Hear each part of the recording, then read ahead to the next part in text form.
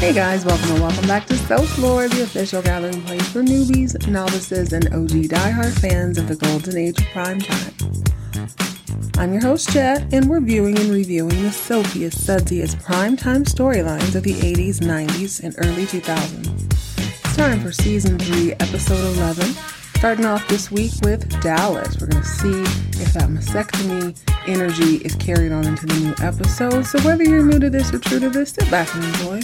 Tell the kids to play outside or out of sight. Tell Bay no questions, suggestions, or concerns for the next 25-35 minutes. Tell everyone else in earshot, you can be cool, you can be quiet, or you will be kicked out. Watching our stories, baby. Ladies and gentlemen, boys and girls, this is Soap Lore.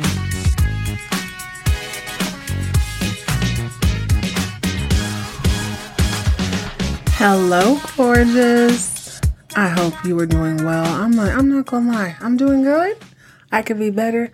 It is hot as fish grease outside. I hope you are cooler than a fan wherever you are. Man, I feel like a 1970s disc jockey just now. Cooler than a fan, hotter than an ice cube, whatever they would say. We are back for another week of soap opera vintage realness. Hope your week is going well. We're going to jump right in. I've got quite the laundry list of things to do this week. So let's do this. Season 3, Episode 11. So far, if I'm being honest, comparing apples to apples, all 3 seasons have a very strong showing. There seems to be more chaos on Dynasty.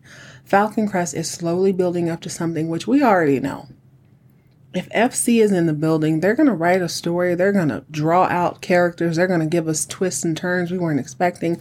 I am enjoying all of it. We've got Julia a little bit drugged out. We've got Emma bold enough to, she's got a job. She's going after a man. We've got a new Pop-Tart in town. The Bad Girls Club is reassembling. It is looking really good across all Western fronts. Dallas is lagging a little bit, but you know what? We're getting deeper into, it's a little less drama. It's a little more family drama, which I like, because these people honestly don't talk to each other. I was thinking about it this weekend, and I was like, okay, you know who your enemies and friends are on Dynasty. You know who your enemies and friends are on Falcon Crest. Everybody's family across the board. But on Dallas, they don't really communicate that way. So you don't really know. You know that there's this beef that they're trying to dredge up between the Barnes and the Ewings. But that is only about money. I'm talking about the beefs within the house. You got Lucy feels a way about her grandmother getting cancer. She's worried about herself. Her mom and dad, I don't think you would bring these people up unless they were going to come back for some reason. You got Valvoline popping up, digging her heels in with JR. You got JR having an affair with Sue Ellen's little sister. It's just, this show is, there's enemies, but they don't ever talk to each other about it. It's like, it's an open secret, and everybody, bites their tongue and bides their time. So hopefully, as this season progresses, it's going to start popping off. I was also reminded by someone who I had to quickly, don't talk. This is the season JR gets shot. I can think of 8 reasons off the top of my head right now to bust a cap in him. Who's going to do it? I don't know. I think it's going to be someone in his family. I have also kind of had to think about that. This is probably one of the biggest moments in television history. And the fact that I don't know who did it, and I'm not going to look into it, I think I'm going to carry that on. Even when we get to that episode, I don't think I'm going to blow up their spot unless I have to for the next season. Then it is what it is. After all, you choose to be here, and trust me, I don't take your choice for granted. All right. Grab something cool. I am once again reduced to a rando drink. I'm drinking Gatorade, which I'm old enough to remember very vaguely, for a very brief moment in time, when Gatorade came in a glass bottle and there weren't as many flavors. Now there's more. There's better flavors, but I've always thought that Gatorade tasted like sweat. But I was outside this morning, y'all, at 8 a.m. and it was already 85 degrees, so I'm staying extra hydrated. I'm going to put my pride aside and I'm going to drink this sweat, but I'm going to be classy about it. I have it in a beautiful Mexican glass over ice with a metal straw because I'm a lady. after all. But you do you. You grab something refreshing, grab something comforting, grab a little snacky poo, do what you need to do, and let's jump into season 3, episode 11 of Dallas, which I actually don't know the name of. Hold on just one moment. Oh. Sorry. That was a longer than usual pause. I was like, I don't see it. They changed the format on here, so of course I struggled to read it. But this one is called The Heiress. The synopsis reads as follows. Lucy decides that Alan is a man for her after she witnesses him standing up to JR without knowing it was a fight staged by the T.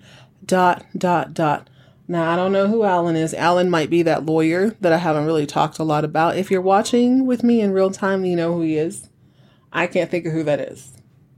Alan is one of those names. You could be Alan, Andrew. I don't know who you are. Keeping up with 3 different soap operas at this point. Anyway, let's jump into season 3, episode 11 of Dallas, The Heiress. I tell you what, do not have a birthday party on a vintage primetime soap opera. It's going to go to hell in a handbasket within 2 to 3 minutes. So the opening scene is JR on the phone. He's making a reservation. And first thing I notice is that side chick, what's her name? Sue Ellen's baby sister, Kristen. Side chick Kristen is starting to catch feelings. She feels a way about not being invited. You are the side chick. Know your place. This is disappointing to me because she's raised to be that. You're either raised to be a wife who ignores or you're raised to be a side chick who implores. She don't know how to do either. She's pandering. She's, looking for affection. He's never going to give that to her. Turns out the restaurant reservation he's making is for Jock's birthday party. So the whole family's there. They're vibing. Jock is enjoying his day. When suddenly Alan, who I guess is the lawyer after all, I'm going to continue to call him Euphoria. Euphoria comes strolling up and he's wearing this Barnes for Congress button. He's got a couple people with him and he makes this speech like, I need to let you know something, Jock. I'm still employed by na. And JR and him get into a spat, like a physical spat, at dinner in front of God and everybody in Dallas. And Lucy is looking at this and she's like, oh my God. He's such a man, whatever. He's cute. I don't know how old he is. People don't seem to care about age back in the day. It makes me feel very weird, but I have to understand this is the time.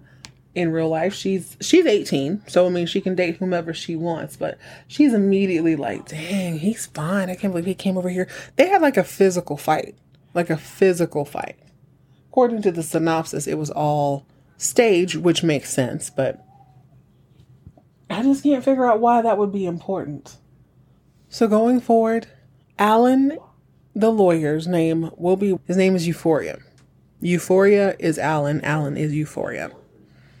Also, if you hear noise in the background, remember that it is summer in the U.S. and my kids are home and them and their friends are having some intense battle on the video games.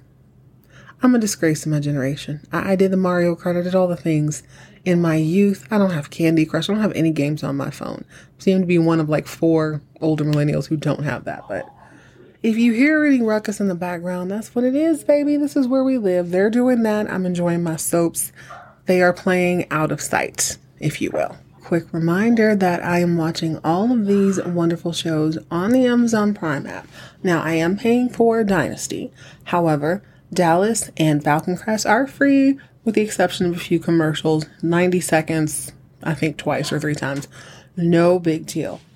I hope you join me on the Freevee app and watch this. And let me reach out to them. Let me get some sponsorship. This is crazy. But my kids are going crazy. I'm so sorry, y'all. The family tension, as I spoke of before, is just really bubbling up. There's tension between Sue Ellen and JR. Apparently there was an article written in the paper about the fight, and the paper's like, if Jock had never stepped in, JR and this guy would have this whole, they went to fisticuffs, as we call it here. Then you've got a little bit of tension at breakfast. Everybody's looking at JR and Sue Ellen because she's going to see her therapist. He's a meddler. I don't know what you call him. He pokes at her. You know what I'm saying? Every time she shows out, he pokes at her. But then there was this moment between Jock and Ellie. Jock is trying his very best to reassure Ellie that she's got his eyes. He's like, oh, you were the most beautiful girl in the restaurant tonight, Ellie. I just miss the way we used to be. And she's not feeling it, y'all. Something's going on with her arm. It looks like a stroke to me. Like, I've seen a couple of older people with strokes. Back in the day, one of mine, I suppose she would have been, y'all, I am Black. Back in the day, in Black culture, you don't call people, if they're not your mom or dad or auntie, if they're an adult, respectfully, it's miss or auntie. So this lady was, she might have actually been an aunt. I don't know who she was to me, but she definitely she'd suffered a stroke years before, and her arm was just kind of situated under her breast. And I'm seeing the exact same thing with Ellie. So I'm wondering if I don't know, like she can move her hand, but it seems like the actress probably had some sort of accident and they wrote it in as a mastectomy. That's just my guess. Once the season is over, I'll look into it. I just don't want to, it's hard to look into information about this show. I think I'm going to start reaching out. I'm going to reach out to other people who've done podcasts on this and just get their opinions about it, because I don't want to dig up anything. It will reveal too much of the season to me, and I actually don't want that. But Ellie is not having it. She hears a baby cry. She goes to take care of the baby. She's like distant for some reason. As you can see, it's a little bit quieter now, because I remembered the vintage soap opera viewer creed. You got to play outside or out of sight. You got to be cool, you got to be quiet, or you got to be kicked out. Didn't kick my children out, but we had an interesting talk. Listen, I'm a fair woman, but I got to get my soaps in. So anyways, I want to talk about this Ewing Barnes feud, which I've bought, but not really. I didn't think it'd be 3 seasons long. There's a conversation between Bobby and Pam. They're walking down the road and they want to get away. They want to just, they need time for each other. Pam says she doesn't want to go to Austin and watch Bobby destroy her brother, which is a very fair assessment. Bobby's speech is like, listen, your brother is out of control. He's got all our family's money tied up. We can't really do anything. He's got our hands tied. He's got to be stopped. And her conversation to him is like, well, he says the same thing about you. I see it both ways. I'm not sure. As much as I love my husband, as much as I love my son, my baby brother, I couldn't hear a bunch of foolishness about my brother. Husband or not, I'm not really trying to hear that, and vice versa. I'm not really trying to hear a lot of foolishness from my brother about my husband. This is a strange situation, and it bothers me so much because it's like, Bobby, you know how crooked your family is. Say what you will, do what you must, but do not carry on as if your family is squeaky clean. How many times has he caught his brother red-handed at this point? How many times has he found something contrary to the truth? Every freaking episode. I forgot how many deep, but dude, season 3, episode 11, you know who your brother is, what he's doing. You know that he's finagling Cliff. You know he's going to destroy. What's going to happen to your marriage? This is horrible. I'm starting to think Bobby and Pam won't make it. But I mean, as far as TV goes, they don't seem to do anything other than argue, and then they disappear for a few days. They need to bring the heat. I get more chemistry, honestly, from JR and Sue Ellen. Even though she can't stand him, she's in her doctor's office talking about how every time she looks at the baby, all she sees is Cliff and JR and how they used her. Even though she loves the baby, it's like it's put up a wall between her ability to give affection to the kid and move on with her life. She has options, she just doesn't know what to do. This is a horrible family to be stuck in. And Lucy went over to see Euphoria, and she made a contribution to the Cliff Barnes campaign trail. Now, this seems innocent enough. However, it seems like JR is on some sort of layaway plan, aka I'm not really going to pay you. He's dragging Euphoria along, like, hey, aren't you supposed to pay me more, blah, blah, blah. It's thickening up. I love that this episode is actually pushing boundaries with the family's relationships, because you couldn't really tell before. They were just quietly accepting of each other. But now we get to see, okay, who's friend, who's foe. Bobby's still protecting his family, even though he knows they're scumbags. Pam is still protecting her brother, even though she knows he's not squeaky clean. But I feel like she holds him to the fire more than she holds her own husband to it. Lucy is being Lucy. She is teaching us how to be a bad girl. She's talking about she's grounded, which is weird to me. After 18, I just can't imagine you grounding anybody. But I guess if you live at home, that's the thing. I don't know nothing about that. But we're moving right along. Oh my gosh, we're only 14 minutes into the episode. I'm going to shut my mouth and come back towards the end just to get a little more context. Oh, this is a monumental moment for me, ladies and gentlemen, soap fiends and newbies alike. If you are a Gen Z, I admire a lot about you guys, but I have to say you have missed out on one of the oldest tricks in the book. One of the things we don't do as much. Now, I understand as girls, as women, men listening to this is going to be news to you. We have this innate ability we're looking out for each other. We go to the bathroom together. We coordinate outfits. We do all sorts of things together as a community. But my Gen Xers, my millennials, my very, very early Zs, you understand the absolute pressure and talent required to do what I call a hat trick with the phone. Let me explain. So Lucy, as you remember, she's 18 years old, but she's grounded because she has 3 speeding tickets. The last time she was brought home by the police. So Jacques has forbid her to go anywhere outside of school and home. Now, what do? This doesn't work unless you have a landline. On your cell phone, it doesn't really matter. Text doesn't really matter. You need a landline in order to pull this off. And we've all done this. Dare I admit this on this podcast? My friend, let's call her Alice. Back in high school, she was one of the first people to have a flip phone, like a razor phone. First ones. And she had a class at a certain time. I had a class at a certain time. Sometimes I would take over her phone and I would call the school and say, hey, this is Alice's mother. She needs to be released at blah, blah, blah. And she'd do the same for me.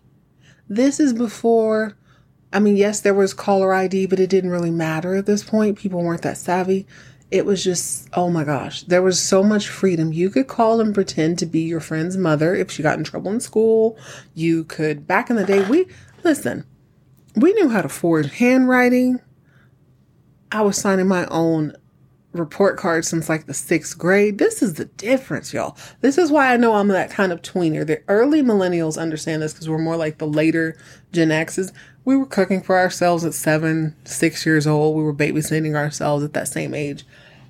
The phone Ponzi scheme, the rabbit trick, the hat trick.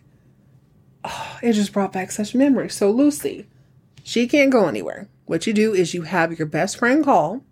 You have to get the nerdiest friend. You have to get a friend who has a reputation as being a good girl. This is why you need to have a multitude of people in your arsenal. You can't only hang out. Bad girls only hang out with bad girls. Bad girls hang out with good girls because you need a good girl's good reputation to cover your badness.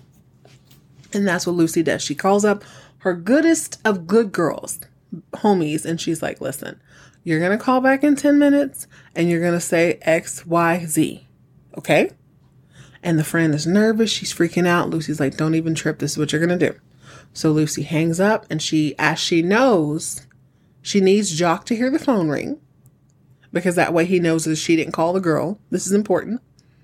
When the phone rings, she's like, oh yeah, well, you know how my grandpa is. She needs to be just loud enough that Jock hears her. Okay. So that way he's believing it.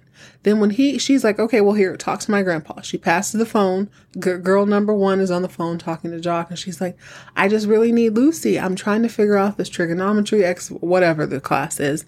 I really need her help. And Jock is going to be okay with this because this is the good girl. Good girls will allow you the gateway for you to be bad. Gosh. I just don't know how kids do it nowadays. I don't want to know because I have kids of my own.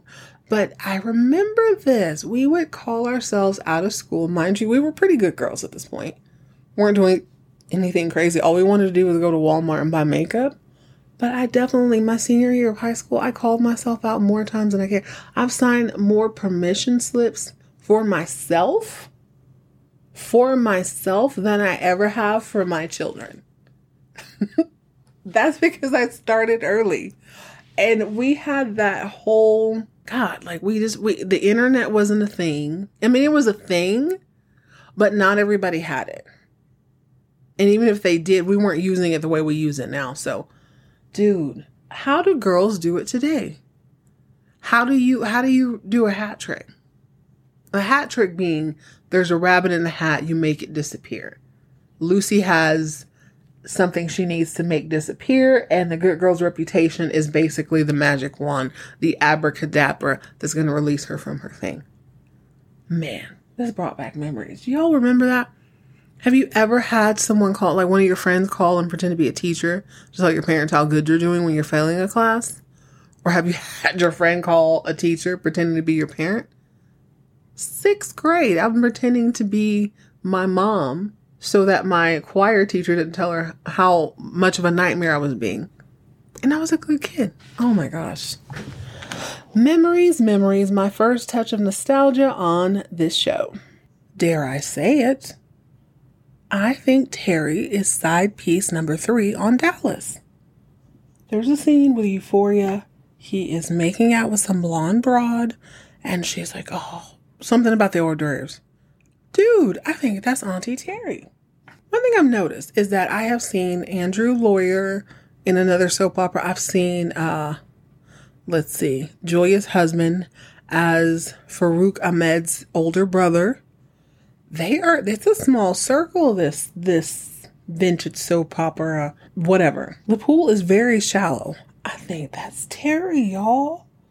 Circa 1979, kissing all up on Euphoria while Lucy waits outside the door in her cheerleading outfit. Now, she's a college cheerleader. I don't know anything about that. I don't think they would wear their... It's always bothered me on TV. Have you ever noticed that? Saved by the Bell, any other show. The cheerleaders wear their uniforms every day. On Glee, they wear their uniforms every day. And I'm like, that's unrealistic, A. Monday through Thursday during football season, basketball season, you wouldn't wear it every day. But for whatever reason on television, they wear it every single day. Lucy leaves practice and she decides to go over to Euphoria's apartment after she caught he and JR in a park. She's on her stalker bit. That's another thing. Lucy is not that's a bad girl for you. She ain't afraid to get her hands dirty. So she stalks him quietly. She trails him as he drives over to JR, and suddenly they're at this park.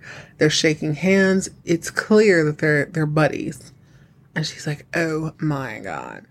But then she goes to cheerleading practice and she doesn't change her heart. And then she goes over to his apartment to see what's up. I'm going to look up Auntie Terry on frickin' Falcon Crest to see if she's the same girl who is side piece number 3 on season 3, episode 11 of Dallas. Now let Euphoria tell it. Side piece number 3 has nothing to worry about. Sort of. He's looking at the table before him and he's like, listen, I've got JR on the hook now. His little niece is definitely going to be worth something. So I need to play this just so. I'm going to string her along for as long as I can. But honey, please understand, it'll change our lives. You're the only one for me, blase, blase.